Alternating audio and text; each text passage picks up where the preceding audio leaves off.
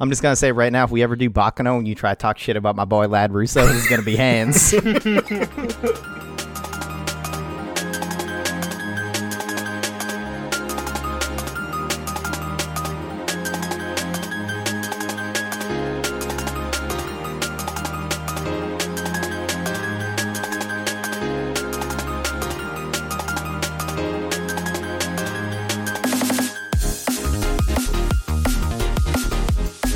Hey everyone, and welcome back to My First Anime episode 7. I remember this time, where we are picking up with session 18 of Cowboy Bebop, Speak Like a Child, written by Akihiko Inari, Shoji Kawamori, and Aya Yoshinaga. The name is the 6th Herbie Hancock album. Speak Like a Child? Speak Like a Child, yes. Such a professional. Hell yeah, dude. Alright, we just jumping into this son bitch. Hell yeah, why not? Get an opera, horse racing, fishing montage. Yes. Oh, it's so good. The very beginning of this is fantastic. I love this. It's so good. It's fucking wild. Yeah, my first note is literally opera horse race. Mm-hmm. So good. Shouldn't have bet on the pony. I guess I need to give the ponies up or whatever. Yeah, goes to try dogs. That's great. So dumb. So the big thing, once they start talking in this scene, the main thing we get is Jet's fairy tale. Are you guys familiar with that at all? No, but it makes sense of why that would be a fairy tale. So it's actually a really famous Japanese fairy tale called Urashima Taro. I'm sorry, the Japanese don't call it fairy tales. Okay, what do they call it? Folk tales. Same thing. Fairy tale, folk tale, fable, all the same. Actually. But just I'm pretty sure Jet mostly covers it throughout the episode, but just real quick because it's something I guess kind of food for thought with some of the themes in the episode. A fisherman saves a turtle. The turtle brings him to I think her name is Otohime, like an underwater queen who he hangs out there for a while, and there's like, I want to go home after a couple days, and she's like, here, have this box, the Tamatabako that Jet is talking about. And he goes home and he finds that everything from his village is gone. Everyone's dead. The village is like destroyed or whatever. And it seems like it's been decades, if not centuries, since he's been home. And Otohime, before sending him away, tells him, hey, don't open the box. And after seeing everything gone and like kind of wallowing for a bit, he opens the box and rapidly ages and basically turns straight into dust. But, that's just a quick synopsis of that, and I think it has some relevance to this episode towards the end. Yeah, wait. So, he opens the box. Why again? I don't remember why he opens the box. It's been a while since I've heard it. I don't know if it's like just curiosity as to what's in it or... But it was kind of based on it, right? Because his seemed more like he was trying to chase after the box. Yeah. And then if you open the box, it turns you old, and chasing after it will make you old. So like it's a catch-22. That's kind of what I was under the impression of. So like, literally maybe. Chasing the treasure is just useless. Is kind of the whole point of that. That was the whole point of what I got from the what is it? Almost the Tamagotchi. Yeah, the Tamagotchi, dude. Yeah, the Tamagotchi. It poops on the floor and then you become old. Absolutely. The Tamagotchi was the first Neopets. Shout out to all the Neopets we left for dead. Neopets coming to Netflix 2022. Oh god, I almost spit everywhere. I think that's real. It might be 2021, but they are making a Neopet series. Are you fucking kidding me? I am not. Well, if we're still around then, we'll definitely watch that series and get back to you guys. No? We'll see. But yeah, you might be right. It is like a retelling. It's not the exact same as the version I am somewhat familiar with. You might be right in more that he's looking for the treasure rather than just being given it by Otohime. Yeah, I mean, yeah, that's just based on, like, because if it's based on, it's not usually the same. Yeah. But, Yeah, unless you guys have anything else about that scene, the next thing that happens is a package shows up from the Turtle Express. And Faye is out. Well, it's COD, so of course she ain't sticking around. And I was kind of thinking about that. The funny thing is,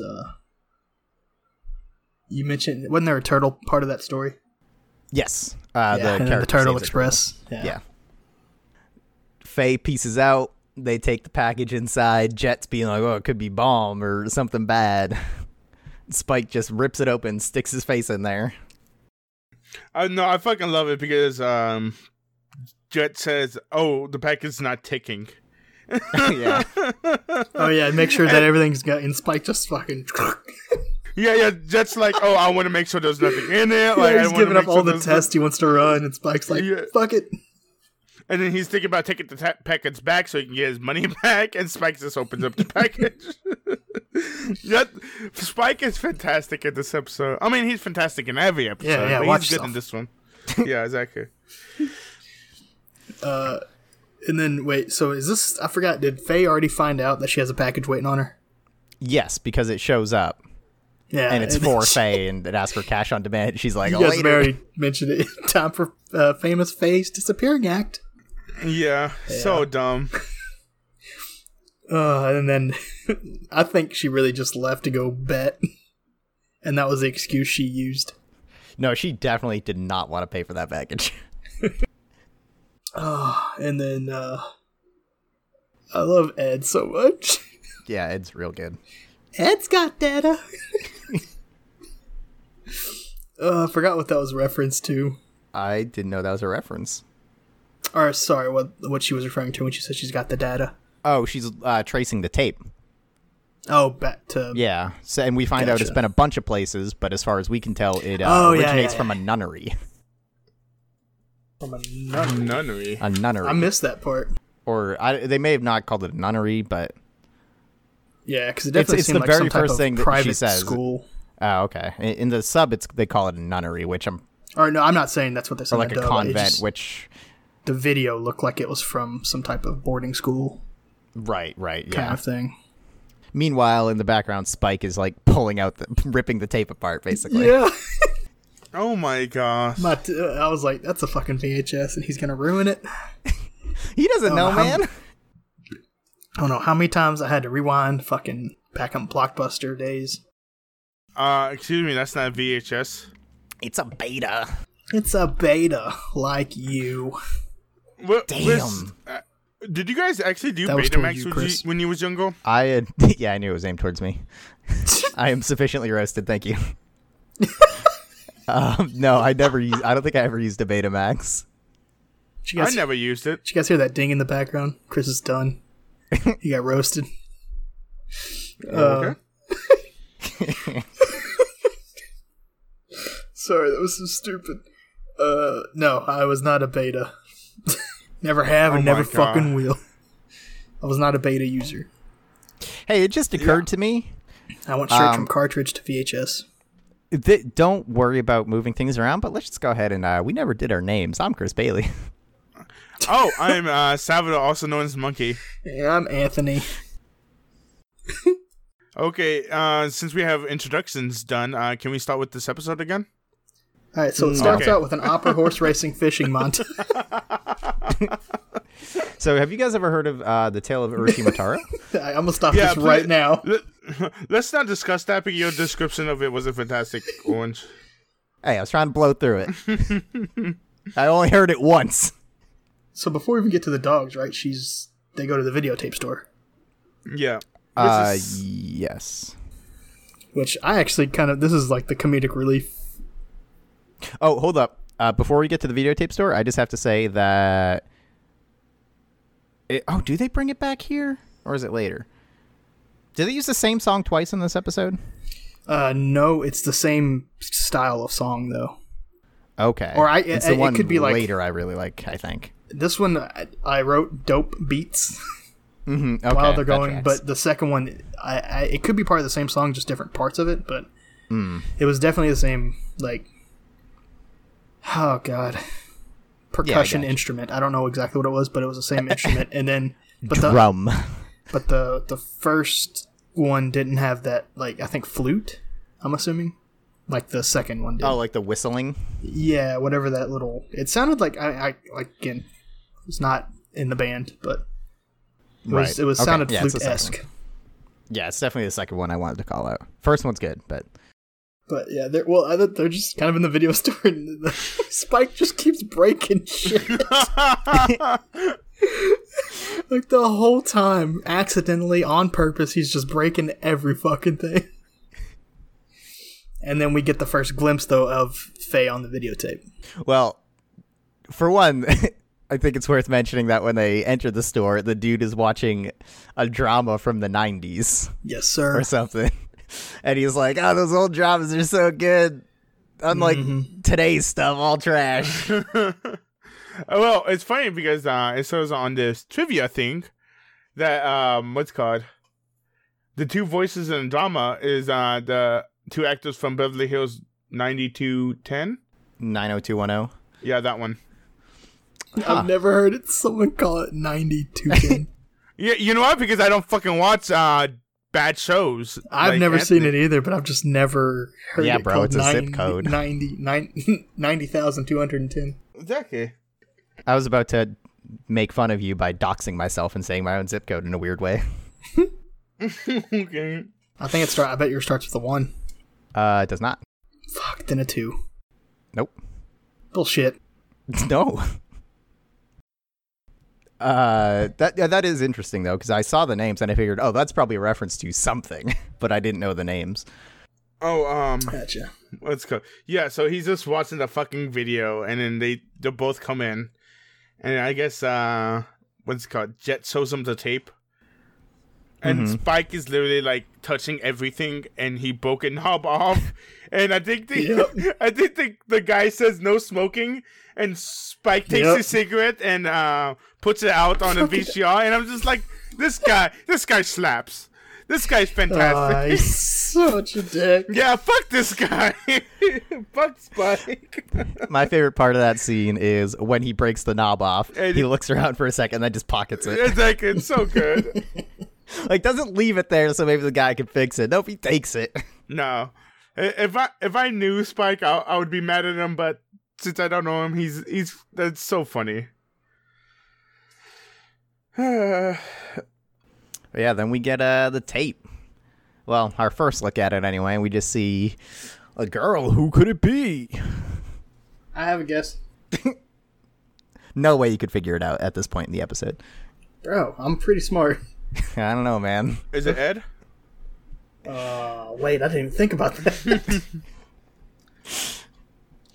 Oh, so this tracking thing, have you guys ever had to do that? No, I don't track people. Tracking thing? Yeah, so it was all fuzzy or whatever it is, so he had to like turn the knob, and he said he has to Oh, track it. no. Oh, I never did that either. I don't know if that's a Betamax thing or whatever it was. I don't know. I feel like VHSs would get bad too, but I was also like an idiot child, so I didn't know what to do. And this was pre-internet, so... Yeah, all I know with the VHSs was you supposed to open it up, blow on them, and then put them back in. You mean cartridge? Yeah, that's a cartridge thing. That's not a VHS thing. Right? I did with the cartridges. VHS, Oh, you talking about the player itself. Oh, yeah. I would blow out the player. Yeah, I think but the I tape, no, I too. didn't fuck with that. I like how our solution to fixing everything in the 90s was, I don't know, just blow on it. Hashtag SNES. Yeah. And N64. Yep. But, and then we find, Faye's betting the dogs. And apparently she did well. Yeah, Faye killed it with the dogs, dude. I actually laughed pretty hard when it just shows her right back at the fucking dog track. Yeah, okay. Well, she's at the dog track this time, not the horse track. The horses were no good. Yeah. But then we get to them looking, or Spike and Jet looking around in the mall, because they learned that that's where they can get a beta player. Wow, you completely forgot one of the best parts in the scenes. What is that? Fucking, what's it called?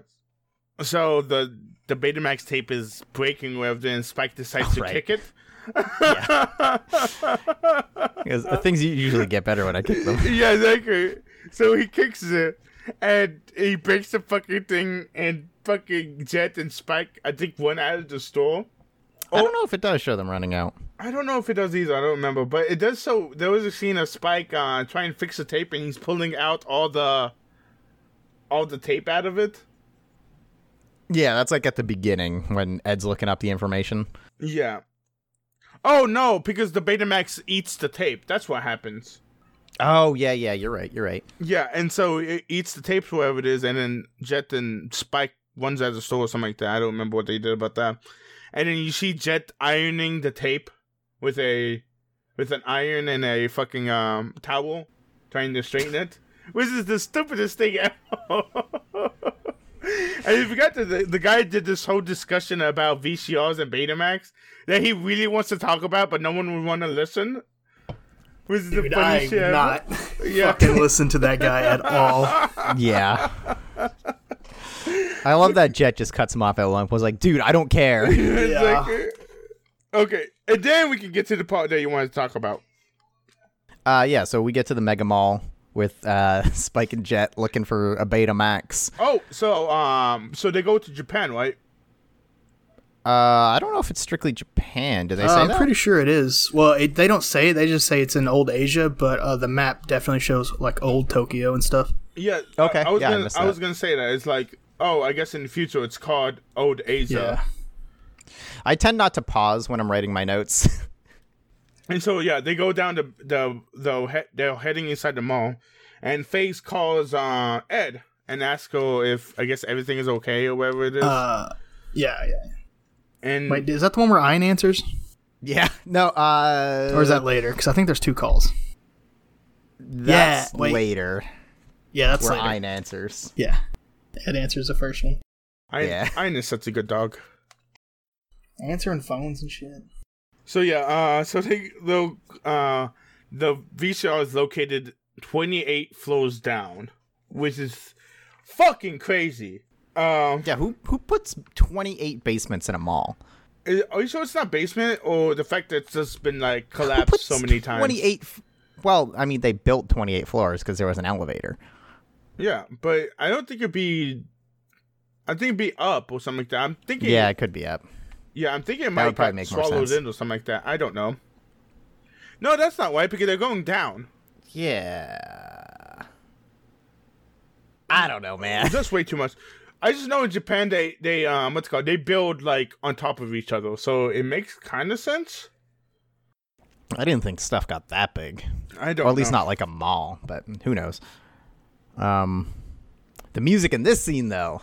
Oof, it's so good. We get my egg. I think it's called Egg and Me, or Egg and I. Before that though, they go down the elevator shaft, and they fucking what's it called? Trip the elevator, whatever it is. And you actually see a scene of Spike scared of getting trampled by the elevator, which I thought was really, really interesting. Yeah, no one wants to get crushed by an elevator, dude. Well, it's just there's very few times you actually see Spike scared. Yeah, that's true. I actually noticed that too, but for some reason I just dismissed it in this episode. Just probably because it's a fucking elevator. Yeah, mate. Yeah, that was kind of my thought process of because it was an elevator. This isn't something premeditated from him. He's not going here thinking, I might die. Yeah. But this song is actually from... It's the same song that they played when they were looking for Ed, I think.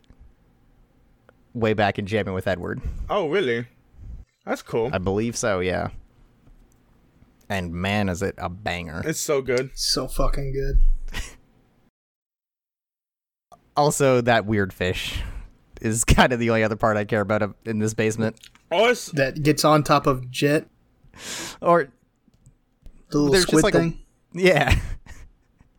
It just stares at Jet for a second before he throws it. He says something. I don't think it's super relevant, but I just think this is a fantastic travel montage.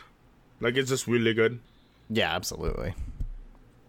I like that their thought process here, especially after having things screamed at them about how this works. The bigger, the better, right? So they just grab the biggest player they can find. Oh my gosh, yeah. I just think it's funny because there was a scene with Spike and Jet, and they were walking down, and Spike says the lesson is to remind me treasure hunts are always, I think it's always a bad idea or something like that. I think that's the quote or something like that. Yeah, they were definitely touching in on that like folklore story. Now I want to talk about the scene. This may have happened later, so I'll maybe skipping ahead. That's right. But there's two scenes where we see Faye check in, right? Mm-hmm. The first one I thought was kind of interesting because this is, I think, to my knowledge, this is the first time that they haven't went after her. I think you might be right, actually. Because every other time they've at least, like, you know, it was either part of the mission where they helped her or they went after her. And this time they were like, fuck it, we're going to Asia. And, like, I think when she finds that out, dude, she looks really depressed. Oh, yeah, you're right. Because, yeah, she figures out that, like, oh, wow, they went so far away without me? What? Yeah, like, they actually just fucking left me. Which I think it's the first time that her running away has made her actually feel lonely. Yeah. Now, does that happen before or after? Because I realize we kind of a little bit jumped this as well. She loses all her money, basically. I think when she loses her money, that's when she kind of, where's Spike? That's when the Ein answers. It's the second right, one. Okay. Because that's when she kind of pulls the, well, if they miss me that much, I guess I'll just come, you know. Yeah. But I think that's the second one. That's what makes her head back to the Beat Bop. But that first one, she's like, fuck. Yeah, that is... I wonder if... It's kind of a weird choice, in a way. And are we just supposed to assume that they were just going to come back? Or that she would find them? They definitely would have just came back. I think this was like... Because I think, jumping ahead again, when Jet says later, like, you can watch the movie, but you have to pay the fee, right? Uh-huh. I think this was like a little side quest for them to figure out her past without her knowing. Yeah, maybe. That was my kind of initial thing, because that line plus them just fucking leaving her after knowing that this tape is about her and not even telling her. Like, I think they wanted to know more information about her before she knew.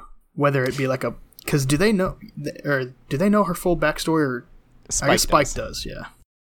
Or most of it, anyway. He probably told Jet. Whether Jet knows or not is... We don't know, though.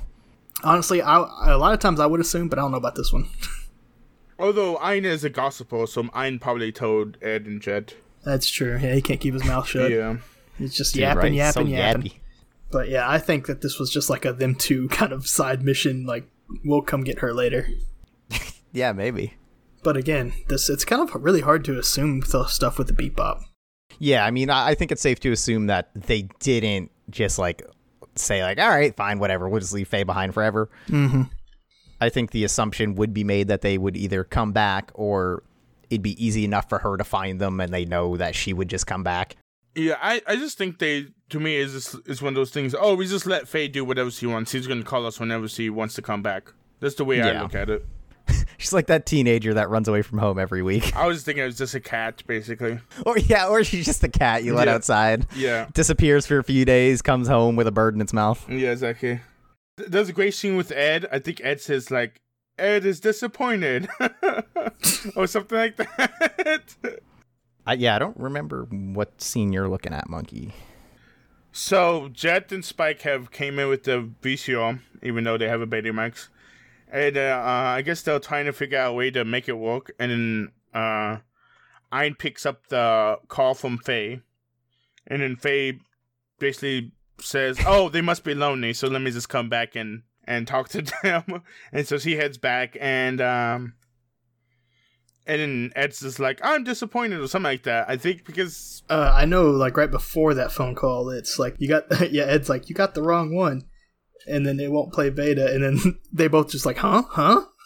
Yeah. Which I thought was kind of funny. Yeah. Like, the dude explained there's a difference. Oh, if they would listen to the story. Yeah, if you weren't convinced that these characters are real dumb, these two episodes, this one and the next one kind of seal it. And then that's where Ein answered the phone, and then we have the second conversation. And she's like, well, I guess I have to come back if they miss me that much. Yeah. Oh, I know what he's talking about. So when they the whole reason she said disappointed is they got the wrong tape. They won't play beta, and they do the huh, and then at that time, Ein answers the phone, and then she's like, "Where's Spike and Jet?" And Ed says they're disappointed and sad because they got the wrong, and she assumes it's because of her, so that's why she goes, "Well, I guess I'll have to come back if they miss me that much." That's where the disappointment. Oh yeah, okay. It's so great. Yeah, we'll tie all this in together. We're good at this podcasting stuff. I like how we just explained that. Like, if you don't think they're dumb. Listen, I just wanted to see if you guys knew. I mean, you guys watched this today, too. Yeah, but that's why I take notes, except I didn't take notes on that. I do, first of all, that phone call, I love Faye's face when Ein answers. Or basically anytime she has to interact with Ein, she just has this fucking really face. That's such a good Ein dog. is a smart dog, though. When Faye loses all her money, she does not care at all. No, she's just Which like, I think is well. a nice touch. Yeah. Well, for her, it's like, oh, there goes all my money. Guess I have to go back. Yeah. Because I got nothing else to do. Where if she had all that money, she would have a way out.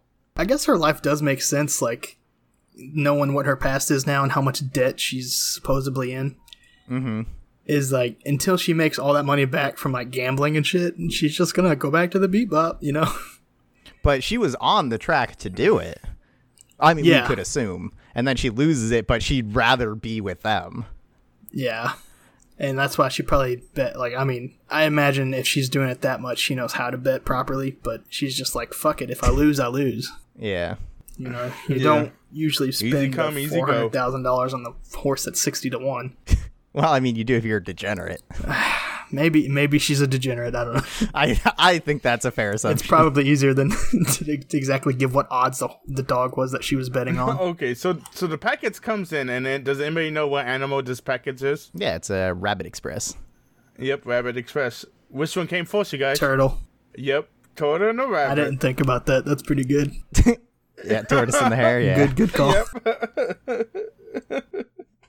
I thought that was a fun reference. Yeah.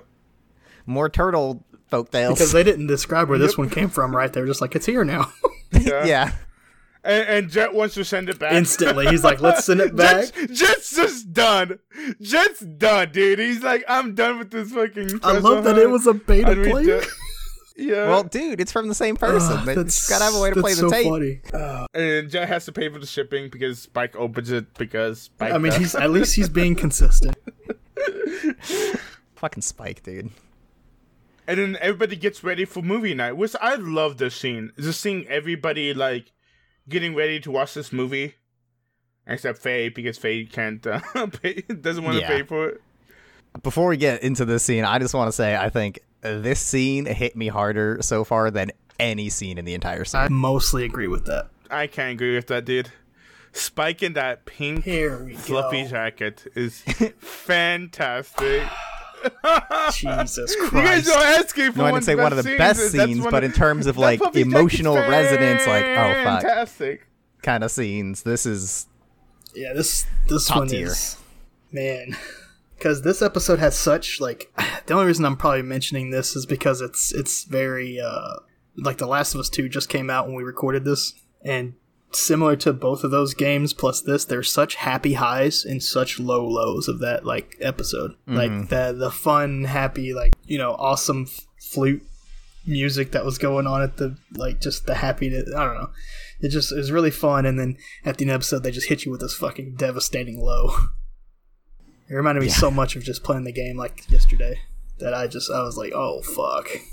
yeah, and I think you're absolutely right that the juxtaposition is why it works so well. The whole thing has just been like a fun, jaunty thing with like a little bit of a teased mystery that'll be like, oh, this will be interesting.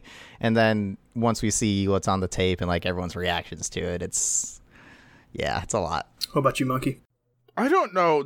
This one hasn't hit me that much. I'm gonna say that. Like, the episode that hit me the most is the one, I think the Venus one, when that guy died. Yeah, Waltz for Find a Venus Spike. is extremely sad. Yeah, For I sure. think to me that's the saddest episode. Like, that one I actually like gasped at. I'm like, like, you know what I mean? Right before the crying happens. I didn't cry, but it was just like one of those, I had to stop myself from getting real sad. This one is just like, this is sad for Faye. Like, just the fact that she doesn't remember any of this is like so sad. Now, I don't know if I'm assuming this is what I was supposed to get out of it when she's doing her cheerleader stuff, and she's saying, "What specifically is it? Don't lose me." Yeah, so I don't know how it's delivered, like cadence wise, in the Japanese necessarily, because I don't speak Japanese, and I don't know how it's delivered cadence wise in the English, but in the sub, it's comma'd. So it says, "Don't lose, comma, me," which I think is A, hiding her real name, obviously. And B, trying to say, "Don't lose me," but also "don't lose me." Like, it's trying to have both Exactly. meanings. Okay, that's what I got out of it, was like, so the cheerleader was saying, like, you're going to win, don't lose. But then Faye, now looking at it, was like, don't lose me, like yourself. Yeah, exactly, which she did. And that's what that, woof. Yeah. Oh, that one hit me. Because she was just staring at it, and I was like, holy fuck, dude. And seeing her reaction to it being like, she's like, "I know that's me, but I can't remember this at all." And there she is being like happy and cheerful and so she was a right about her future. And yeah. I think they just made it like so much worse when they just like how happy she is in the fucking video.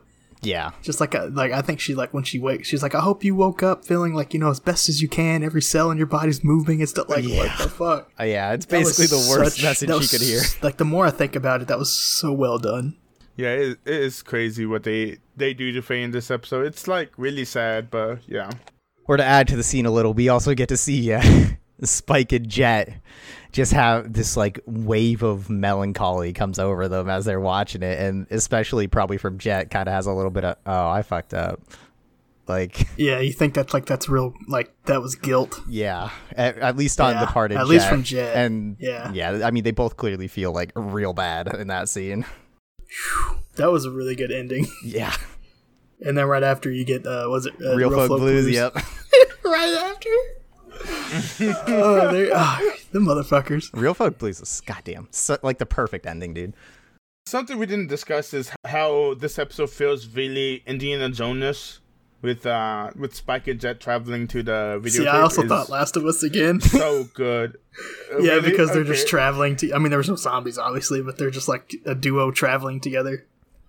Again, yeah, the fact that they're like in an open environment, like Last of Us. And it was like half water, some of it was underwater and shit. I don't know. Yeah. Just because I fucking played it like a day ago. But yeah, it's definitely like an adventure. The adventure montage. Yeah, I like this episode a lot. Yeah. Speak like a child. Good. So I guess this will be a good segue into our next episode. So we talked a little bit off air about doing a ranking when we were all done. And earlier tonight I did like a gut check ranking, basically. I threw one together in like 5 minutes of the ones we've already seen. Yeah. Speak Like a Child ranked pretty high for me.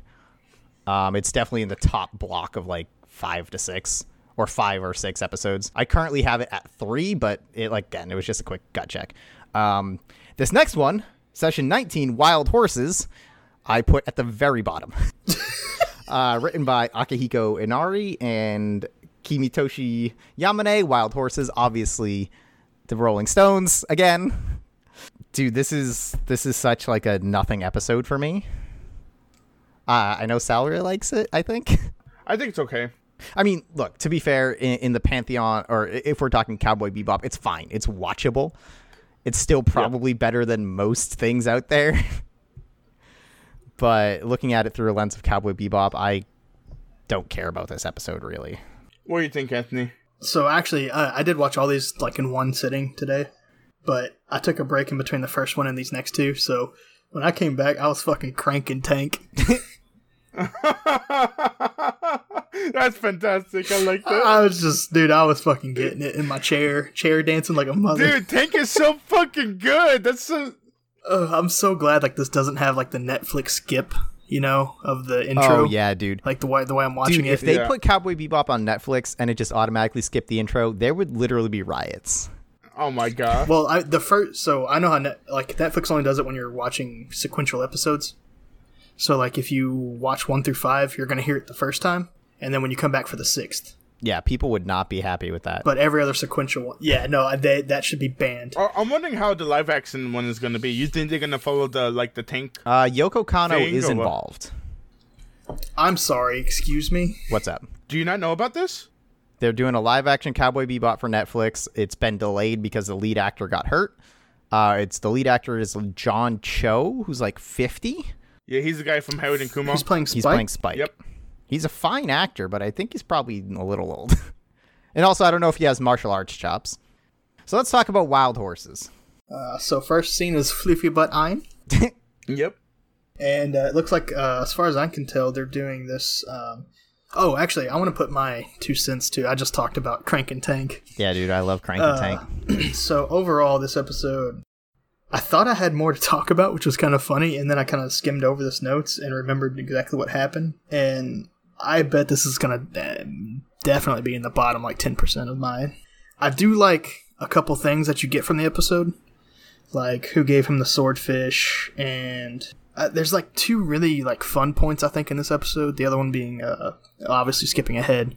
You get the swordfish, and then you get, him going straight, vulnerable again. Or not vulnerable, but kind of vulnerable. Yeah, I think that's a great scene. And then other than that, you're right, it's just kind of it retreads a lot of themes that have been well explored in previous episodes, but doesn't really add anything new to them, I feel. That sounds fair. But yeah, so we start off fishing for pirates? No, Spike is trying to hitchhike. Oh, that's right, first, yeah. Which is the dopest thing ever. Can we admit that? Hitchhiking? Yeah, Spike hitchhiking. I'm pretty sure a lot of people have been murdered by hitchhiking. Doesn't sound that dope. I mean, I think Spike can cover for himself, but okay. Well, yeah. The first thing I really like in this episode is that Ein hangs up on Faye, which is great. Yes! He's yelling at Jet, and Ein just goes over and hangs up. They're fishing for pirates. Ein is spacewalking and eating food, yep, which that's is good. Adorable. We get the scene of what Faye and Jet are doing, so they're looking for pirates, and then we get the scene of Spike finally getting a ride from that one guy. Do you know what the guy's name was? I didn't write his name down. Miles, the assistant. Miles, okay. Duhan, right? Duhan. Sorry. Probably Duhan. Oh, this one takes a page and a half for me. Most of them do. Seriously? Actually, which is funny because Perriette LaFaux takes maybe a page. It's probably one of my smallest note taking. Do you double space? No. Why would I double space my own handwriting? Oh, I don't. Do you leave spaces at all? No. Damn, you take a lot of notes. I'm a good note taker, and I write everything that I like, which is a lot. All right, man. Page and a half. He just writes the episode. Entire plot synopsis now. Yeah, you're just copying the Wikipedia page into a notebook. Yeah. So Miles is fucking talking about baseball, which is actually, I like this. I like the old Blue Sox. Hey, go Blue Sox. Yeah. I like this about this brings character to basically a character that we won't care about. But then fucking Spike is being a dick and makes fun of his voice. Makes fun of his voice? Yeah, he does, doesn't he? In the original, the exchange goes Miles says something like, "Oh, you ever been told you're the silent type," or something like that. And Spike says, "You ever been told you talk too much?" Yeah. I'm pretty sure he makes fun of the voice, but I might be wrong about that. He doesn't in the Japanese. I don't know if he does in English. Okay. I just remember him doing I don't know if it was the beginning, but one of the things Miles said was I try to leave the Blue Sox alone, but it's kind of like going back to an ex-girlfriend or something like that. Yeah, something like that. I like Miles. Yeah, Miles is alright. Spike is getting annoyed with all the talking because Miles literally talks all the goddamn time. Which, just real quick while we're on baseball, the 3 pirates are George, Herman, and Ruth. Oh, really? That's fucking Which are George, Babe Ruth, Herman. That's pretty good. And so we finally, I guess, pull up on the shop and we meet Duhan, right? Duhan. Oh, yep. I guess we don't. Duhan. I don't know if we meet him or not, but what's it called? They talk about how fixing old spaceships is a hobby, which that is fucking dope. Fixing old spaceships. That sounds so much fun. Yeah, this guy's cool. Yeah, this guy slaps.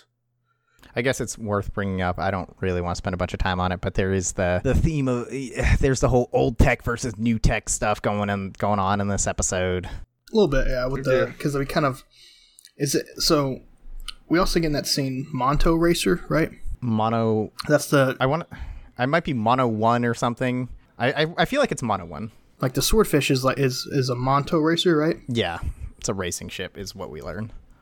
Okay, because that's the one thing I kind of liked. Yeah, but before that, we get so Faye is not paying attention because why would she? She's not hunting anybody or anything like that, and she gets caught off guard by the pirates. And then I guess Ein presses a button. Anybody know what this is about? This is, I think, when Ed's trying to do some hacking.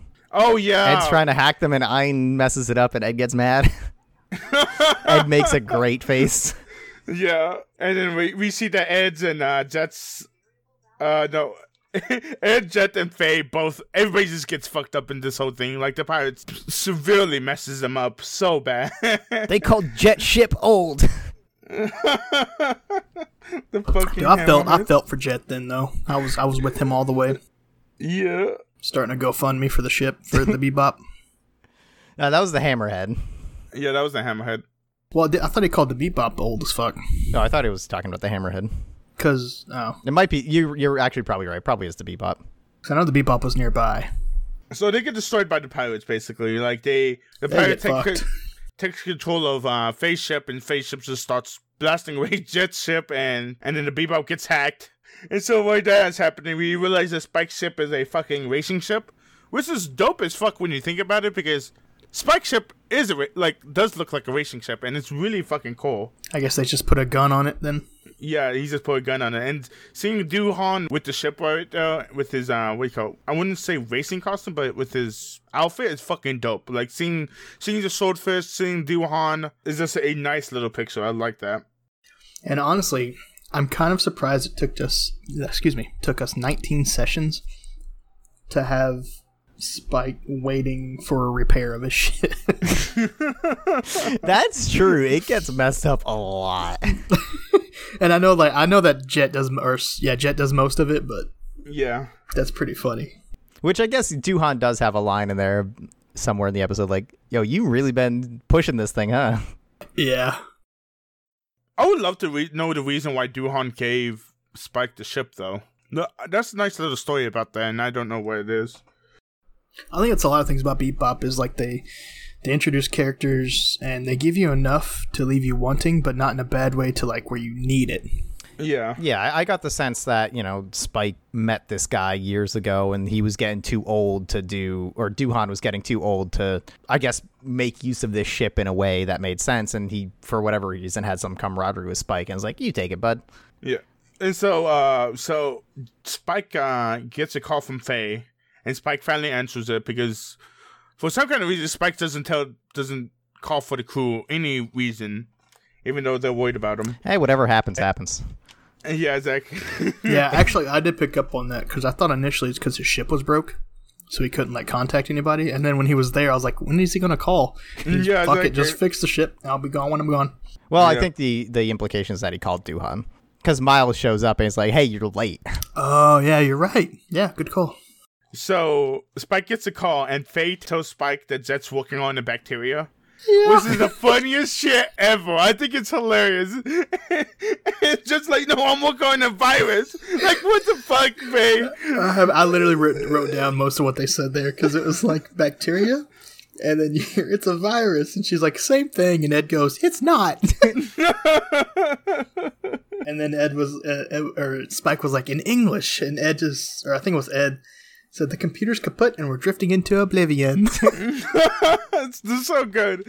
I completely forgot about that, but that's good. Oh, yeah, I put down a note. Love Ed's description. Yeah.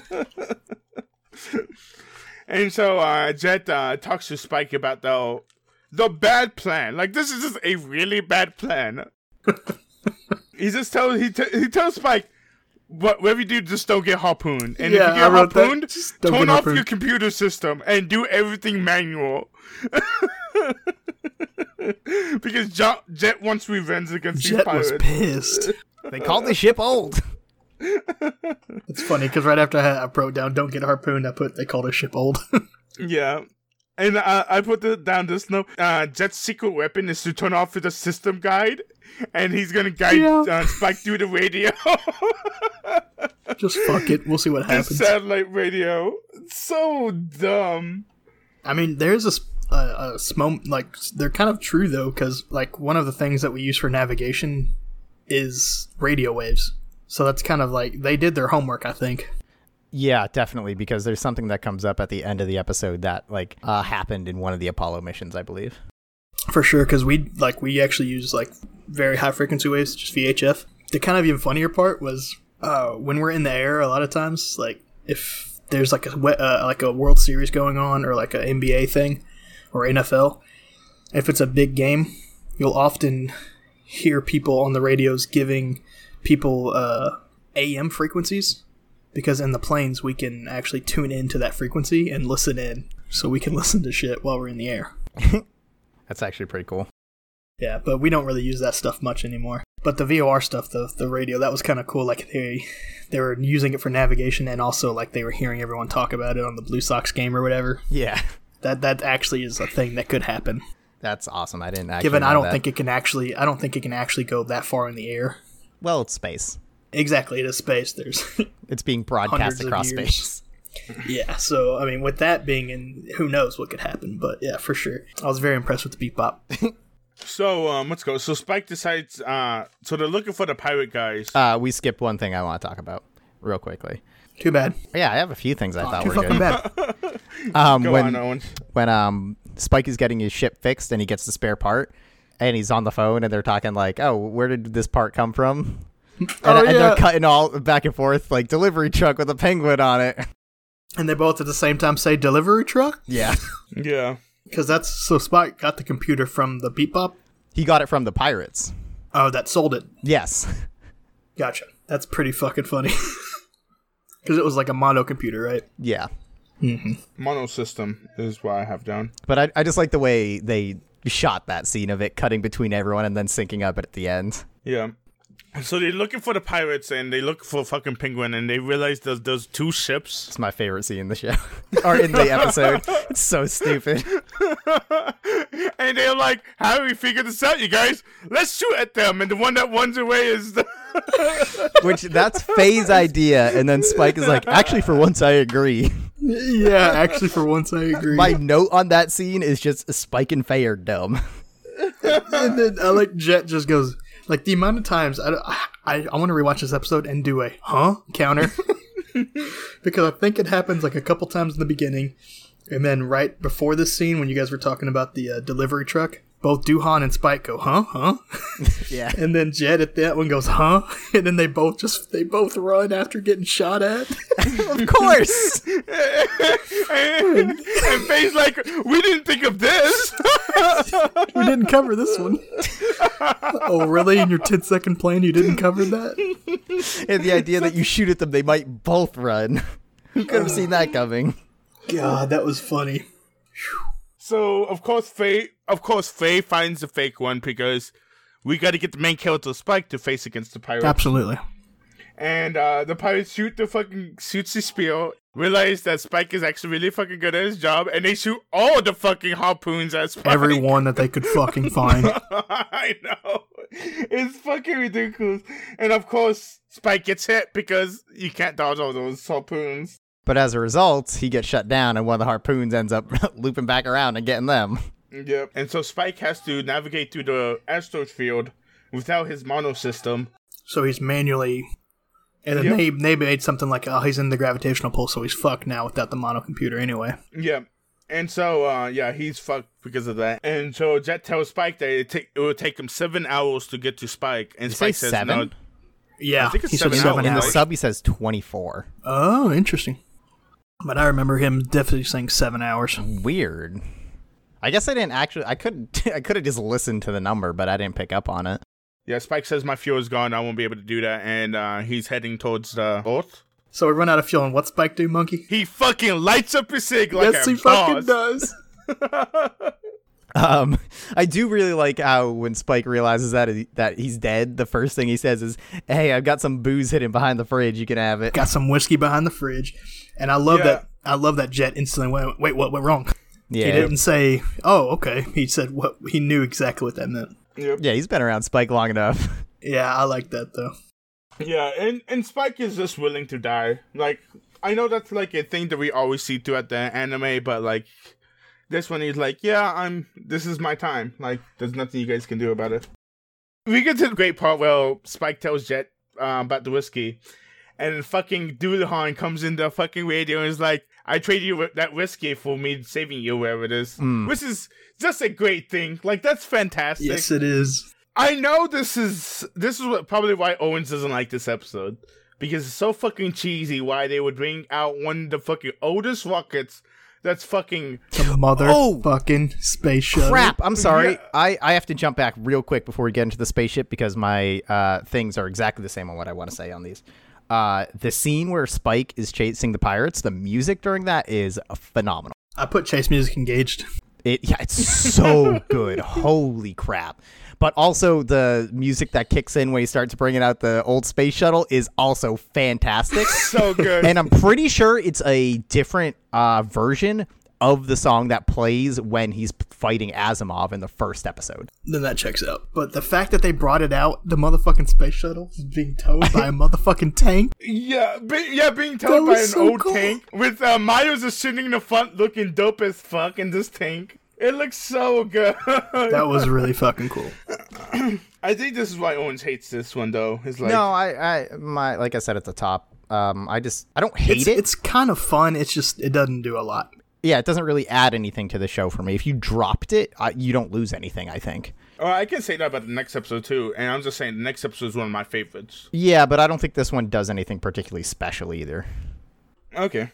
So, yeah. So, we get this whole mathematical equation or something like that about how they're gonna shoot the ship up and catch Spike and bring him back down. Mm-hmm. And, like, all this is just over my fucking head. There's no way I can understand what the fuck they're doing. They basically dumb it down for him and tell him to like pitch down 0.6 degrees or whatever, and he's tried to make like his own little attitude indicator by putting notches on his windshield. Yeah, which that is the thing that I don't know if it was one of the Apollo missions, but I believe there was a space mission where someone, I forget who, but he actually did that like on the descent. Interesting. Like he made those and used it to make a trajectory.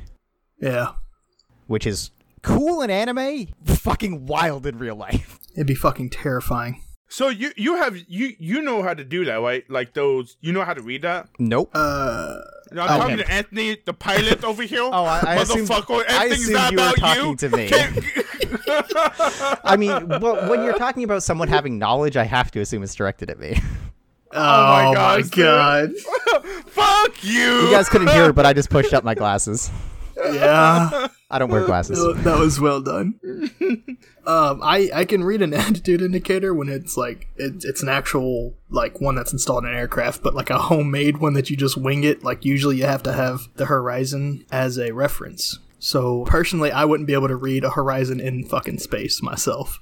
Well, you're an astronaut. Exactly, So the one that Spike makes, you could not read. Like you couldn't even figure it out a little bit. I mean, I wouldn't even know like where to start with that. Okay. I was just wondering because like that to me I just see lines and that's all I see. So yeah, I mean I understand the practice of what he was trying to do. I just wouldn't know how to personally do it in that situation. I was like, where's the dot to drop down so I can get a headshot with my bow? Exactly. You just like if he was making like inch marks, maybe he knew like how many he needed specifically to be spaced out, and then he knew how to read 0.6. I can drop like 0.6. I know how to do that. I just don't know how he made that and then also determine that was 0.6 degrees down. Okay. And also 0.6 down, like holding that perfectly would be fucking insane to do for 7 hours. Like I probably couldn't even do that for like more than 30 seconds without fucking like one And you thing. taught Sully Sullenberger how to fly. Absolutely, yeah. The man's on my speed dial. So yeah, it just shows you how I guess awesome Spike is for trying to do this off the wing or whatever it is. Like, yeah, doesn't he have a line where it's like, "Oh well, whatever happens, happens"? I'm pretty sure he says that multiple times in this episode. Yeah, yeah. I know it's definitely around the end. He mentions it. Yeah.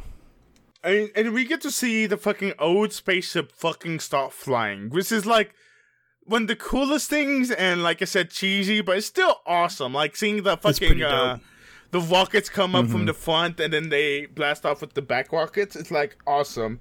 And seeing Miles is like scared out of his mind, de facto, inside this fucking old ass spaceship.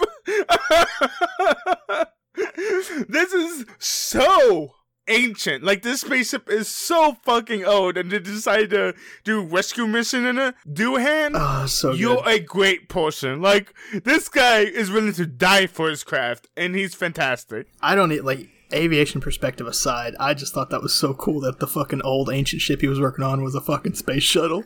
Yeah, it's like, that's pretty fucking awesome. Would you guys like a couple of not so fun facts? Oh boy. Yes, take us off of our high. That the shuttle he's flying is the Columbia, which I don't remember exactly, but I'm pretty sure that did not end well. it destroyed a re-entry on 2003, 2 years after the episode aired in America. Oh, okay. So is I thought it was two separate ships, but yeah. So when they're re-entering and talking about like the heat panels or whatever, that's actually what happened to the Columbia 2 years after the episode aired. Oh wow! Yeah. Oh, so they pulled a Simpsons. They pulled a Simpsons, yeah. Except it didn't end well because the Columbia actually blew up. Is there anything else you want to say about trivia? Nope, that was the only thing that I had. Okay, I'm going to do this trivia and then we're going to end the episode. So, there was the baseball one that Owens talked about. And then Spike's marks on the glass is based on the last flight of the Mercury program. A pilot named Gordon That's Cooper the one you were looking at. had to do the same one to do it re-entry, which is fucking crazy. Like, that is pretty like fucking Owen said, wild. real life, like, what the fuck? Like, we can all accept Spike can do it just because he's fucking awesome. But this Gordon Cooper guy might be better than Spike. Sounds like a fucking badass. Yeah, it sounds like a badass to me. If he's problematic, I retract that. Yeah, if he's bad, I'm sorry. Look, man, it's 2020. You never know. Yeah, you're right. He did pass. Oh, he did? Yeah. He was born in 1927. He died at 77 in 2004. Something else, the sound effects for the computers, the trajectories computers, are from Alien. Huh. But I love Alien. I feel like I should give that movie another shot. I need to watch Alien. I might appreciate it more now. Does anybody know what Doohan is a reference to? No. All I can think of is Doulahan, which his head is attached to his neck, so he is not a Doulahan. He is a reference to Scotty from the Star Trek series. Oh, okay. I've never watched any Star Trek. He's the actor who plays it. Is he like the mechanic or something like that? Yep, he's a mechanic. Oh, that's pretty interesting. Okay, so that's all for those facts. Let's get to the best part. So Spike is in the fucking ship, and somehow he's navigating the fucking ship. And the awesome-ass boss-ass Columbia spaceship, now we know what it's called, is driving out and somehow catches Spike. After Spike destroys both the wings from the swordfish, which I guess makes sense because he kind of had to. But still, it's so messed up that he had to he just fixed the ship. So Spike has to turn off his monocomputer, and it doesn't turn off. So you guys know what he does? No. He kicks it. Yeah, I remember he kicking. Yeah, he kicks his monocomputer, and then he works on his spaceship while all that was happening. Forgot all about that. So yeah, we destroyed the spaceship, and then and realized that the re-entry for the Columbia, like all the heating panels are really bad, which what Owens was talking about. And we don't know if they're gonna make it or not. And I think Spike says it again. Whatever happens, or yeah, I think that's when I wrote it down. It was when he said it there. Whatever happens, happens. Yeah, and then it just shows a picture of Spike, Doohan, and Miles, and Miles is holding up the peace up sign on the crash landing. And I think it's one of the best ways to end this episode. It's just great to see a picture of. I think Doohan and Spike are like shaking to their core while Miles is just happy. Yeah. Real quick, when Spike lands his wingless ship inside the Columbia, did anyone else think that was supposed to feel like a catcher's mitt or a baseball glove or something? Or is that just me because there was too much baseball in this episode? It was a stretch, but I mean, now that you're saying it, I definitely didn't see that. Well, it felt like it fell in real gently. I don't know. It's probably nothing. The physics behind that episode are way over my head, so I've got no idea. I don't know. I hit a button and an airplane goes vroom vroom. All right, so let's jump into episode 20 then. Or sorry, session 20. Perot Le Faux, the only episode not named explicitly, I guess, for music, either a specific song, album, or musical genre. Actually named for a French movie by the same exact name by Jean-Luc Godard, one of the like biggest new wave French directors. But Godard is probably like the most prolific, at least internationally, I believe. And if I'm saying that wrong, I apologize. Written by Sadayuki Murai, who, little teaser, is also the writer on my pick. Oh, okay. For when we finish Cowboy Bebop. And before we jump into the episode, I have a tiny story about this episode. So back when Cowboy Bebop was on like Adult Swim and stuff, I would just watch whatever was on Cartoon Network whenever I happened to have the TV on, which means I saw a lot of Cowboy Bebop. I saw the entire series multiple times, not necessarily in order, but somehow every single time I managed to miss Perot Le Faux. I didn't see this episode a single time until a couple of years ago when I rewatched the whole series on Blu-ray or whatever. Really? So this is only my second time seeing this episode ever. Wow. Despite having seen the whole series multiple times. That's crazy. That said, oh, actually, my only exposure prior to this is I had an anime music video of Perot Le Faux set to Soundgarden's Ty Cobb. Yes. So that was all I knew of this episode. It looked great from that. God, this episode's so good. Yeah, boy, we start out just this weird fat silhouette with a top hat. So I've got a question for you guys. I know it's going to be hard to remember because I know you guys have watched this multiple times. Do you guys remember what you first thought of like this, the opening of this, where you're just like the first thing I have written down is it's anime Batman. This episode is dripping with Batman. Oh, it's dude, literally Pure Le Faux is like 3 Batman villains into one. Yeah, he's definitely Joker and Penguin. I don't know who the third one is. Yeah. Well, because the fact that he just like starts scaling buildings and shit, I was like, this is some hot and he's just floating and flying, and there's a cape sounds. I was like, this is fucking Batman. Oh, I didn't think he was Batman, but initially I was like, it's anime Batman. And then it turned, like, my next line is it's Dr. Jekyll and French Red-Eye Hyde. Can we just talk about the design of Perot for a second? Good God, dude. The design on Perot is phenomenal. Like, first of all, the like weird, sad clown stuff is great. But every time they do a close-up of his face, especially his teeth, and just the amount of detail they put into this guy is incredible. I think he's the only person in the entire series where you like see his individual teeth all the time. Did you get some mad like Father Gascoigne from Bloodborne? I did not get any Gascoigne for him, though. Smile. I mean, yeah, dude, if you told me this guy was a Dark Souls boss, I'd be like, yeah. The way he just floats around doing a crazy laugh all the time, his body proportions are extremely wrong. The way he floats is wrong too. Like, it's so weird. Everything about this guy is weird. Yeah, he makes no sense, and it's so good. Yeah.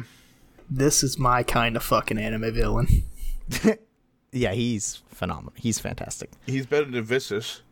Because I like early when we first introduced this whole series, I said like I hate that fucking smile, that anime, yeah. Like because it's unjust. Like when you first see them, they just smile, and you have no context.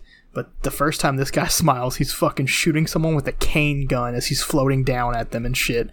I was like, this guy deserves a fucking smile. He's earned that smile. I wonder if this loses something in the English, because in the Japanese, when he floats down, and so when he says like, hello, gentlemen, at the beginning, he says it in English in the Japanese version. Oh, wow. And later when he says hello boy to Spike, he says it in English. Yeah. And there's a couple other things he says in English. And whenever Japanese characters like pepper in a little English, I love it so much. Is it English or is it English? No, it's English. Oh, really? Yeah, he actually does his L's really well. That's awesome. So yeah, we get an opening of the fucking of the town, and this looks different from anything else we see in Cowboy Bebop, right? This is like noir Gotham. Yeah, but like the design of the drawings too look weird too. I mean, I don't have a ton of experience with it, but you know, it probably is very much drawing on like halfway neo-noir, halfway French New Wave, and a little bit of Batman. The way I look at it though is like it looks like it's 3D animated a little bit, but I don't know if that's, and that's not like a bad thing. I'm just saying it looks like it's 3D animated a little bit, but it's not.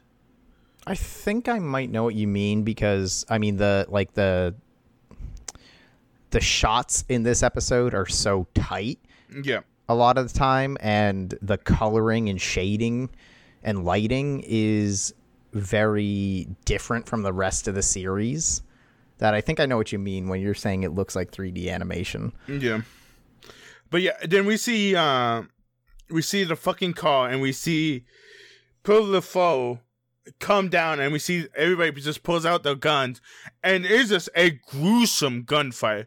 Like, this gunfight is just savage. It's crazy. I fucking love it, because it's like, there's no romanticizing about it or anything like that. This guy is just going to town on these guys, and it's fantastic. He has a cane gun, which any weapon in a cane is gun? extremely my jam. I love cane swords. I love cane guns. Oh, also the bar that Spike is leaving is called C'est La Vie. Oh, really? Oh, yeah. We forgot the bar scene a little bit. Yeah, I was about to say the bar scene. Oh, yeah, because that happens right after. Yeah, because Bar's playing, or he's Spike's also playing the move that Spike did, isn't that illegal to do in pool?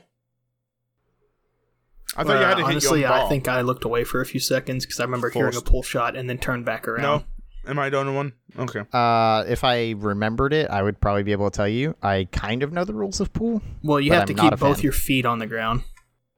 Is that real? Yes. Dude, fuck pool. 90% sure. You're supposed to keep all 2 feet on the ground when you take your shots. But if you did it like behind the back, as long as 2 feet were on the ground, you should be good. Yeah, I wasn't paying attention to the shot. I just thought it was just, you wasn't supposed to hit the other person's ball, and then so you hit your ball first, Anthony. Oh, yeah, no, that's definitely a rule.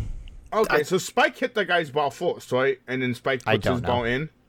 You have to hit.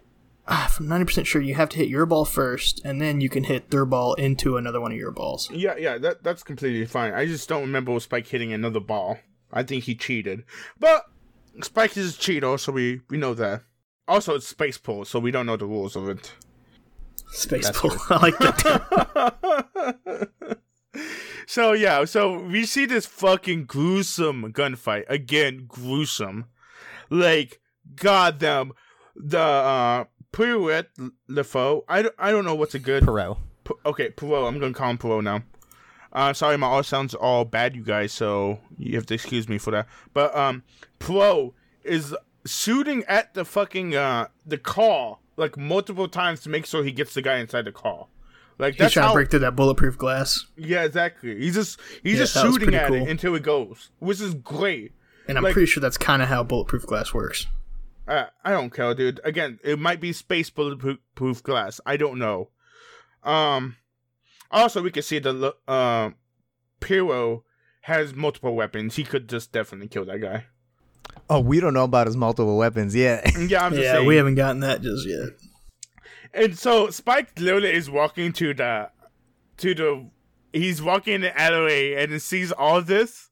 And I'm just wondering what Spike would have done in this thing if Perot, like, I wonder if Spike would have just walked away and like, fuck it, it's not my problem, or if he would have done definitely. Something. You think he would have just walked away? Yes. Part of me feels like he would have tried to get him, thinking he has a bounty on him. I think he would have walked back up. Like, here's what I imagine what would happen if he didn't say hello, boy. Spike would have went back to the fucking Bebop and say to Jet, something strange happened to me, and then described it, and then Jet would have ran a search while like Spike was sleeping or something like that, and been like, yeah, there's a bounty on that guy, you should have picked him up, and then Jet would have been like, or Spike would have been like, fuck, well, let's go after him now. Well, then, then Puo would be hunting Spike because no one sees Puo's face and loses to toe-to-toe. And then the fucking Spike dives to the trash can while Puo is just shooting him with the fucking cane gun. And Spike throws the garbage bag one way and it comes out and shoots Puo. And that was pretty fun. Yeah, I know. It was so dope, right? And Puo just doesn't count because he has a fucking bulletproof shield thingy. Yeah, that... Oof. Yeah, that was so bad. It makes sense, but god damn. Well, see, it didn't make sense to me until the very end, which we'll get there later, but... Yeah. Yes. Like, I mean very end, even after all the genetic modification. I was like, what the fuck is this thing? Anyway. Yeah, for sure. I know exactly what you mean. Yeah. The only thing I didn't like was, like, the conveniently placed explosive for Spike to shoot. I like it, like, that it happened, but, like, as a ride, it's like just let's just write that in real quick. Like, he was in a bar. Why would explosives be outside of, like, a street? You know what I mean? I don't know. You're right about that. I love in this scene Perot juggling Spike like he's in fucking Marvel vs. Capcom. God damn, dude. The fact that we first see Spike fights off Perot, and, like, Spike is not winning, but he's holding his own. But Perot just gets a shot on him and just shows that he's stronger than Spike. She's just kicking his ass. Yeah, and then we just see the silhouette of Spike getting his ass kicked. And it's so good. It's such a good looking scene. The shadows. Yeah, the fact that they did that with the shadows. I like that. So good. And then, Spike starts running away, I guess, after he shoots the thing, right? I can't quite remember the exact progression, but I know he there's the cat. Yeah, that's the cat. Oh, yeah. I wrote down, what the shit fuck with the cat? The cat meows and Perot freaks the fuck out and starts blasting at the cat. So anyways, I started blasting. And that's when Spike takes off. Yeah, that's when he leaves. I think I wrote it late, but Perot does have a weapon code. I forget, or when does he show that? A weapon code? He opens his coat and it's just lined with weapons. Oh, that's later. Oh, okay, is that later? No, it's right there because no, it is early. Yeah, he's running away. Spike is running away, and then Perot sews the coat, and he pulls out grenade launcher, which is fucking crazy. There's a grenade launcher on him, and he shoots at Spike, and Spike dives for the water. Also, music aside, I guess a lot of it is music, but it's less, I guess, musical music than we're used to in this series. The sound design in this episode is like so eerie and unsettling. It's so good. Yeah, it's more than noir this time. And so, I don't know when this happens, but Jet's getting information about this Poe guy. Happens right after the that Spike escapes. Okay. So, yeah. And the guy is basically telling him, like, he can lose his job, though, rigmarole, I don't fucking care about this guy's job. More cop shit. Yeah, more cop stuff. And then, while this is happening, Spike is laying on the couch, being Mummy Spike, which is a good look for Spike. Faye says, "Oh look, we have a mummy on the ship." There was a mummy on ship. Fuck you, Faye. All right, before I know you guys are gonna rip into Faye this scene, so hold up. Let me say my piece. First time this happened, Faye was being nice and caring and taking care of Spike. And he was a dick. I forgot about this. Faye is totally in the right to eat that orange and say, fuck you, Spike. I had no issue with this one. Oh my god. I had issue into it until you told me about that scene, and I completely agree with you, Orange.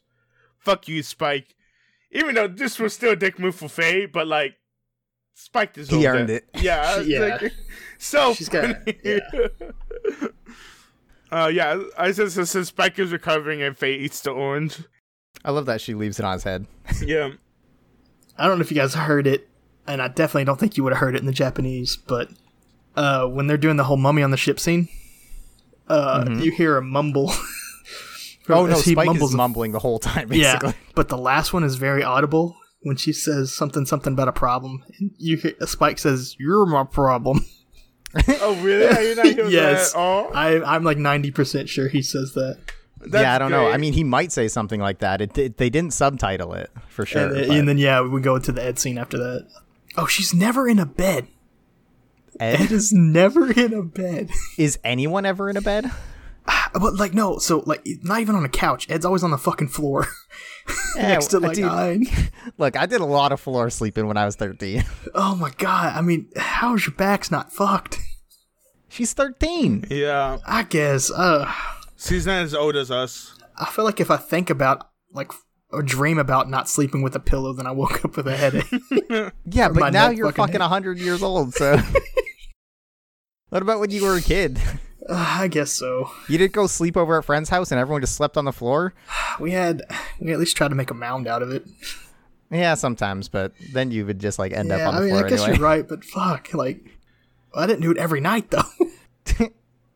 And then, I think you wrote that down because, her being adorable, because she says, Faye, some Mel, come to beep bop beep bop. Oh, yeah, I did write somewhere a little bit further down, Ed just says everything twice this episode. Yeah. And I think Faye says, don't say Faye. Yeah, and the whole time, she's holding the mail, she's, gives it to Faye to read, then Ed just keeps moving her arms, left and right. Yeah. Like an animal. It's so good. So it's funny, in the Japanese version, it's actually subtitled as Puff Puff Faye Faye. Puff Puff Faye Faye. Yeah. I guess implying that she's smoking all the time. Oh, yeah, she did say something about... that may be in the sub or the dub too. It does. I forget what the tone is, but yeah, she does. They do talk about whole smoking. Ed saying everything twice this episode really hit me the right way. Yeah, Ed saying everything twice. Yeah. Faye reads the email and basically is like, "Oh, she wants to keep this a secret," and that's when Spike comes up. Oh, he's like, "Yeah, it's not gonna happen." Yeah, he's like, "I already know what's going on," basically, and we get. The parallel to Battle of Fallen Angels, where Spike is like, "This is the one I'm not coming back from." And he's like, "Maybe this is the one." And he's like, "Just kidding." And Faye calls him an idiot, and then Ed goes, Yep. Idiot. I think so. I want to break that down a little bit. Yeah, please. Do you guys think that he said that because he knows Faye's starting to care? Partially, yes. I think partially he said it because he's starting to care. Ooh, I didn't think about that. And I think partially it's just there to reference Ballad of Fallen Angels. And kind of just how his mindset actually is. Yeah, because when he went to go fight Vicious, she was like, "This is the one you're not coming back from." Yeah. So now he's making the joke because he feels like this might be the one I don't come back from. Because, to be fair, he shot this motherfucker, I don't know how many times, and not a single bullet went through. Yeah. Oh, man. So I got a side note here, which could have probably said at any time, but they're basically fighting Assassin Ed. I don't with just that's some applying rage, a lot of sadism to Zed. some rage Ed. issues for sure. But that, I wrote that down. And then the next line is, "This is my kind of fucking villain." Although I guess, to your point, Jet has an line towards the end of the episode that is like, children are so pure and so cruel. Yep, pure and cruel. But I guess now we get the Spaceland, the whole kind of fight montage. Dude, fucking Spaceland. Yeah. It's so creepy. I think this is the reason I really like this episode so much, especially the end of it. Oh my fucking. It just starts out with a shootout between Spike and Puo. Yeah, and then fucking Spike goes inside the fucking back entrance to a fucking ride or something like that, right? And then fucking Angel is just bugging him, is like, "You're not allowed to be here. It's dangerous here. Let's go play somewhere else." Yeah. I remember saying it multiple times, "You're not allowed to be here. You're not allowed to be here," which is kind of funny. The whole Ed thing too. Oh, right before this, we have that thing. The Jet and the cop is talking about how if anybody sees Puo's face, they just die. So Spike kind of has to take this fight. There's no way he can back down from it, even though we know Spike won't back down. Well, I think the interesting thing is we don't even have to assume that because Jet and Spike haven't talked. Yeah. So, or at least there hasn't been any on-screen talking. So Spike gets that email and just fucking books it to Spaceland without he just says, let's fucking go. And he's still injured too. That's like, he's still bandaged up. Yep. We do see Poirot kill other people, and the guy he's apparently after, he just apparently kills him by jamming his head through a chain link fence. God damn, that's fucked up. Yeah, we forgot all about that when the police guy was describing another reason that this is my kind of villain. Yeah, this guy kills people. Dude, because they like, he just stopped, and that's when he first smiled. Yep. And so we get the scene. So they're fighting inside the fucking room, Spike and Poirot, and Poirot shows up on the Penguin, which is hilarious. And then after that, huge Batman reference. Yeah, after that, I have a note that says, so Jet's talking to Ed about hacking into the ISP, and we finally see Ed's skills at work, where he's actually good at, where he can actually hack the fucking police website, I guess, to find out this information. And while this is happening, Spike and the guy is shooting, or fighting, and Goofy sneaks up behind Spike, and Spike Spaceland Goofy, yeah. And Spike just shoots him and kicks him.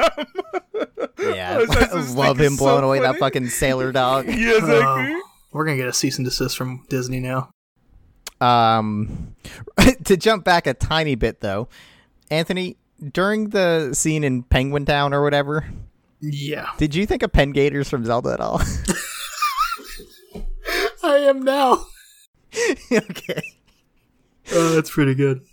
Pen Gators, Link to the Past. That's Oh, it's actually so funny. Because like they slid directly at him and shit. Yeah. But I mean, just thinking about the end of this episode, how well I know it because of that AMV. Yeah. Like, I can see, like, shot for shot most of the action scenes in this episode in my head. Hold on. I have to deviate from the episode a little bit, because Anthony keeps talking about, like, how much he hates that smile. Ugh. And I'm thinking about it for a second, and, like, you're 100% right. It's so stupid. But when you're, like, inundated with anime and, like, you understand anime, you see that smile, and I don't know that people actually think it's cool, but it's just kind of a moment of, like, yeah, this is anime. I'm just saying, I fucking love it, so I don't know what the fuck you guys are responding about. And like I said, that's probably the reason why I never watched anime up until now. Was because, like, every time, like, I see a trailer, it always shows the fucking villain, and he has the same fucking smile. Yeah. Yeah. I wonder how you'll, like, start to feel about tropes as you become more familiar with them. Yeah, we'll see. But, like, if you give me the smile after it's deserved, you know, or, like, if you show this psychotic person like this, Poirot, and then they have the smile, it's deserved. But if you show me a normal fucking guy with a couple swords who hasn't done anything or even swung them yet, and he gives you that cocky smile, like, you haven't fucking earned that shit. You're right. Fucking. I'm just gonna say right now, if we ever do Baccano and you try to talk shit about my boy Lad Russo, it's gonna be hands. Anyway, and then also there's, I don't know exactly when this happened in Spaceland, but like one of the times Spike's like reloading or something like that, he's next to a duck and the sign says close. Yep. I really enjoyed that. And then we have the whole fight stuff, right? So we have Spike and Poirot on top of roller coasters. Like, I guess Spike gets sent on a roller coaster and Poirot's just fucking following him in a roller coaster. Yeah, he like flips into it. I remember that. Yeah. And then I think that was in the closing. He flips into it. And then, so Spike, I think, falls off the roller coaster. And then we get the scene where Ed finally hacks into the ISP. And we figure out Poirot's deal. And this scene is so fucking freaky and so good. It tells you everything you need to know about this Poirot guy. God damn, though. Mm-hmm. But this one messes you up a little bit. Yeah, it's extremely well done. It's basically just a montage of seeing them do experiments on Poirot, like extracting blood, shooting bullets at him, presumably testing however the hell he's bulletproof. So I got the premise of it was genetic modification, right? I believe so, yeah. Whether or not he's like actually magic or it's technology is hard to tell. Sure. And then that's where we get like the degenerative brain at the end of the montage, right? Yes. Okay. And we see the cat. He's heterochromatic. Honestly, the first time I saw it, I thought Spike Eye. Yeah, I mean, yes, you're supposed to. Oh, okay. That's fair. If that wasn't clear 2 minutes later. Yeah, that's fair. But yeah, the cat is heterochromatic. And also, dude, that cat seems like the expression that cat has feels like he's the head scientist somehow. I was thinking the Like same he's thing. watching like, hell yeah. I was just saying, if I was a parole guy, I'd be scared of the fucking cat too. Fuck that cat. That cat's demeanor was like, I'm doing this to you. I like watching you suffer. Yeah. Good. I'm glad you both thought that. Yes. So, and then after that, we like pretty much come out. Okay, so when they're in like, there's pigs, right? Even the pigs had top hats. Like, if that's not a fucking Batman reference to like the penguin and shit. Oh, dude, like I said, and I've had this corroborated by the internet. Apparently, this episode gives off big Batman the Animated Series vibes. Okay. That makes so much sense, though, because, I mean, he's, like, kind of big, like the penguin has the cape weapon. He's definitely the Penguin and the Joker. Yeah. That Monkey says he's a third person, but I couldn't tell you who. What was the third one again? It's the Penguin, the Joker, and then there's a guy named the Tally Man. And he was the exact same Tally Man? Tally Man. Oh, Tally Man? Tally Man. And he looks exactly like Perot. Like the outfit's the same. Yeah, the outfit's the same. Oh, wow. Okay. Yeah. Jesus. Yeah, I've never heard of this guy. I don't know either. I just wikied it, and that's what it came up with. Is it a Batman? He's a Batman villain. Supposedly in the wiki it says his personality, weaponry, and design is what it is. Sure. Yeah, but you see some of Joker inside of him, and then you see the Penguin's attire. Yeah. Okay, I guess we just get back to the fighting, right? Well, there's also the music during the flashback, which is so good. It's just like it's not dynamic, really. It's just this constant build-up until it finally breaks. Yeah, it's so good. And I learned recently that it is a cover of "On the Run" by Pearl Jam. Yep, by the person who is doing this one. What's it called? Is it Seatbelts? Yeah, Yoko Kanno and Seatbelts. Yep. Then we see the last scene where Perot, he's being they said that his mind is too fucked up that he cannot be the assassin to this. The ISP is the good guys, right? ISSP are the police. They're cops, and a lot of them are corrupt. So in 2020, no. No, okay. Well, though, yeah, but this is completely fucked up. But I guess space cops are different from our cops. Also, we learned that they're not the good guys because most of them are under the control of syndicates. Yeah, the ISP does not seem like great people. Yeah, I was just saying, my man Jet is from there, so... Yeah, but he quit. You mean my man Jet? Dude. You get Spike, he has Faye, I have Jet. No. We can all share how that goes. I like how I don't have to argue, I just get Faye. Yeah, you get Faye. Hell yeah. Oh, so yeah, we get the last scene where Perot is literally being walked off by the 4 guards? And yeah, that was the 4 guards in the fence scene, yeah. No, that's different. That's when Perot is going around killing everybody. Oh, that's right. Yeah. The 2 guards. Is it 2 guards? I thought it was 4. It was 4 armed guards protecting the one guy that gets killed by the fence, and then when he's being like charted off to like just be preserved or whatever the word, it's not preserved, but they're basically just locking him up because his mind is degenerated. It's just 2 guards, and that's when I wrote down that's a fucking smile. Yeah, dude, it's so good. And we see so many fucking dead bodies. Well, he left them. Yeah. I think there may have been 4, bodies on the ground, but there's definitely 2 initially because one has each of his hands. And then I got what's it called? And then they said that Perot's mind is a kid's mind. That was Jet. His mind is basically regressing. Yeah, it's regressing. And then Faye decides to help out Spike. And Spike's like, I don't need Faye's help. He's like, oh, great. Yeah. Faye gets shot out of the air and crashes, and the duck is like, hello. And she's like, hello. Hello. Yeah, but Faye just makes it worse against Spike. I guess, well, Spike was losing, so, like, Jet tries to help too, to be fair, does not contribute at all until the very. That's so good. We'll get to that. The thing with Jet is he doesn't fuck it up for Spike. Faye fucks it up for Spike, but like Spike was already losing, so like it doesn't matter. In my opinion, it's just funny that Spike's like, I don't need this person helping me. Oh, it's so good. Yeah. And then we get the little toy figurine of the cat. Yeah. Meowing. Yeah, another moment of. So anyway, I started So blasting. anyway, Yeah, fucking I actually have that pulls out written down. two. written Was down, it Jesus machine Christ. guns or pistols? I don't know if the machine guns or pistols. I think the machine guns. And just blasts the fucking cat, which is great. But if I'm not mistaken, like that's when Spike takes his move, right? More or less, yeah. He sees the cat, the dude gets distracted, starts shooting the cat, and then Spike throws his knife, right? No, that's the end. That's the end. Somehow there's a parade that goes between Spike and Perot, or about to be. The parade is coming. Which, this parade is so fucking dope. It's It looks so so fucking cool. Second best anime parade. Oh my god, I loved it so much.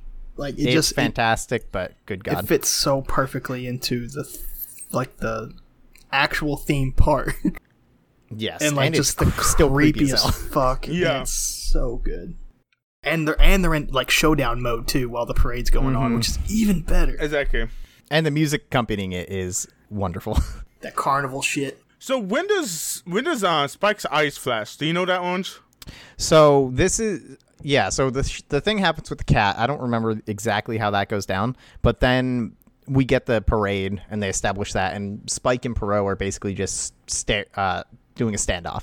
And Spike goes to reach for the knife he has in the back of his waistband, and that's when Perot sees the flash of his eye, his robotic eye, and that's when he gets the cat flashback and gets thrown off guard, shoots at Spike, hits him in the shoulder. At the same time, Spike throws the knife and hits Perot in the leg.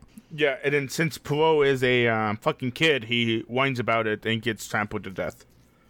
He gets stepped on by a giant dog. I think you guys minimalized that. Oh, do you want to discuss Maximize it for us. It was just, I don't know, like just saying like he whines like a little bitch and then dies. Like watching that seems slowed down to me compared to everything else, because that's where I don't know, maybe they give you, I feel like they give you time to think right there, because honestly, absolutely. I didn't see that flash of his eye at all. I just saw the flashback. Oh, the cat? Well, no, so the Spike eye has only been hinted at once so far, if I'm not mistaken. Is it just the Julia line? It's just like there's a line where he's like, I only see the past or something like that. Yeah, it's that one. And that's the only time like you hear about his eye. So coming from like hearing you guys talk about it for a second, I was like, oh, that happened. Because it's so hard to like, I don't know, this sounds stupid because I haven't seen everything yet, but when I saw the cat eye, right, that's when I got reminded that the different color eye. And then when I saw the flashback again, I was like, oh, we're back to the cat and his wrong eye. I didn't even think about Spike, and that could just be me faulting, but Yeah, no, you're definitely supposed to make the connection with Spike. that makes sense. Yeah, because Spike had a scene where he was talking about his two different eyes, right, to Faye? No. Who was he I talking don't to? think I've seen that yet. Well, anyway, like the whole crying like part where he's just, because he mentioned, like he says it multiple times, like he cries for his mom at least like 4 or 5 times. Dude, I don't know why, but that fucked me up a little bit. It was just like seeing a little kid like cry for his mom. Well, And he's like, it actually fucked me up. Just like the thoughts started flooding in. yeah. Yeah. And then the next thing, you're like, why? It kind of, so he was just protected from bullets only. So the thing about that is like that's actually physics. Like it's why there's such a thing as a bulletproof vest, but you can stab one real easy. Obviously, they're using some like space science that's probably not real. Maybe even in this instance, magic. But there is some physics behind some stuff repelling bullets, but not stopping Gotcha. blades. It has to do with, I think, probably force and impact and stuff like that. Well, the fact is, you have to remember, bullets are like actually really fucking dull. They're not like sharp unless you get sharp bullets, which is what snipers use, or like or armor pin bullets or something like that. Like mostly all the bullets are dull. Like, it's just the impacts that hits the skin is just able to go through the skin. If you use a different kind of round, like a sharp round, it goes through bulletproof vest really easy. Feels like some wanted shit. Yeah, Spike curved the knife. But the next thing I have after that is top 5. Top 5 episode. That was so fucking good. Okay. It's very good. Apparently, this is a pretty divisive episode. Really? From my understanding, yeah. Some people don't like it very much. Kind of guess I could sort of... Like, is there a reason behind it? Oh, this one goes completely off the norm of Cowboy Bebop. Yeah, it's very different from the rest of the show. It has nothing to do with the main plot for the most part. It barely pushes characters forward. It doesn't push any character forward. I mean, I think it has the one scene with Spike and Faye, pretty much. Oh, really? Like, all the different other scenes that have that scene? Yeah, I think this one's a little different. It is, I think, a little bit. The one where he's teasing about this might be the time I don't come back. Yeah, but the whole 23-minute episode is not good enough for just that one. I could get that. Yeah, exactly. I just think, contrary to Wild Horses, what it does is unique and special enough that it makes it worth it anyway. Yeah, it's unique and I like that wording really well. Unique and special enough to where it doesn't matter that it's like a one-off. Which is sad because next week is, if you were to take an aggregate opinion, probably the weakest stretch in the entire series. Where we take, was it 21, 22, and 23? 21, 22, and 23. I think the next episode is one of my favorite ones. No, it's not. Is it not? No, I don't think so. You're right. Oh, no, it's one of my least. Yeah, I'm pretty sure, like, widest opinion, the worst episode of the series. Yeah. So next week looks like we'll be on Session 21, Boogie Woogie Feng Shui, Cowboy Funk for Session 22, and Brain Scratch for Session 23. Yeah, these three is pretty the bad ones. Yeah, that's what I've been hearing, but I mean, we'll power through. I think I like Brain Scratch, but you know which one I like. We'll see what we figure out. Is that your sign off? Well, everyone from here from My First Anime, we'll see you next week. Next week. Woo woo. That was trash. See you, Space Cowboys. There you go. That's dumb. That's dumb as fuck.